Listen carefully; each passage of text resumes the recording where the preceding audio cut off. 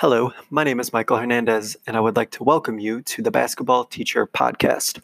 In this episode, what I would like to do is welcome you and also inform you as to what you will be able to learn and what you'll be able to hear in these conversations that I have with different coaches.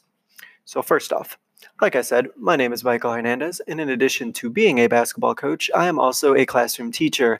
I have taught middle school social studies, I have taught the AVID elective program, and currently I am a high school English teacher. Along with that, I have coached middle school basketball, both boys and girls. I have coached freshman girls basketball, and currently I am a JV girls basketball coach as well as the assistant head coach for that program. Also, I have coached softball and I've coached volleyball and have some experience in those areas as well. So what I would like to do is I would like to explain my rationale in the creation of this podcast and also give you some insight as to what I hope you personally will be able to learn and take from this podcast. So first off, the purpose. As you can tell by the title of this podcast, it is the basketball teacher. Now, teacher and coach are very synonymous with each other, but I wanted to use the word teacher intentionally to drive the point home that our responsibility and our role as coaches goes far beyond what happens on the court. We are teachers. We teach skills that our players should be able to apply long after their playing days are over. And I would like to keep that on the forefront of my mind and on the minds of you guys as we go through each and every episode. Another reason why I wanted to create this podcast is because I wanted to try and fill a void that I think is missing in the basketball podcast landscape.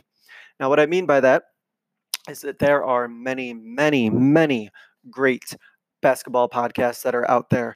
There are podcasts that will help you with the X's and O's and with schemes and with game plans and all of the things that happen on the court. And you're also going to be able to listen to some podcasts that have individuals with a tremendous amount of experience, tremendous amount of success, who have done things professionally at the collegiate level and all sorts of great success stories from those individuals.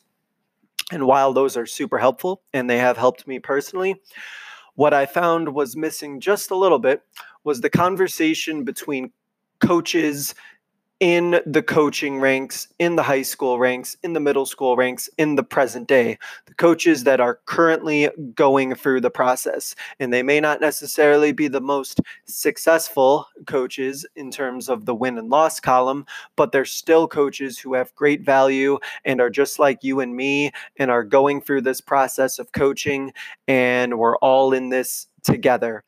I think that it would be a tremendous asset for all of us to learn from our peers and to have that conversation with one another to really understand the game of basketball, what it looks like on a day-to-day basis across the country and maybe even across the world. So I'm hoping that as you listen to each episode, you're going to be able to hear from coaches that you personally can relate to, who are maybe at the same level as you are. Maybe your program is even maybe a little bit more successful than some of the guests I have. Maybe it isn't, but I want it to be relatable, and I want it to be with coaches that are ones that you and I see all of the time. So I really wanted to emphasize that accessibility aspect of it.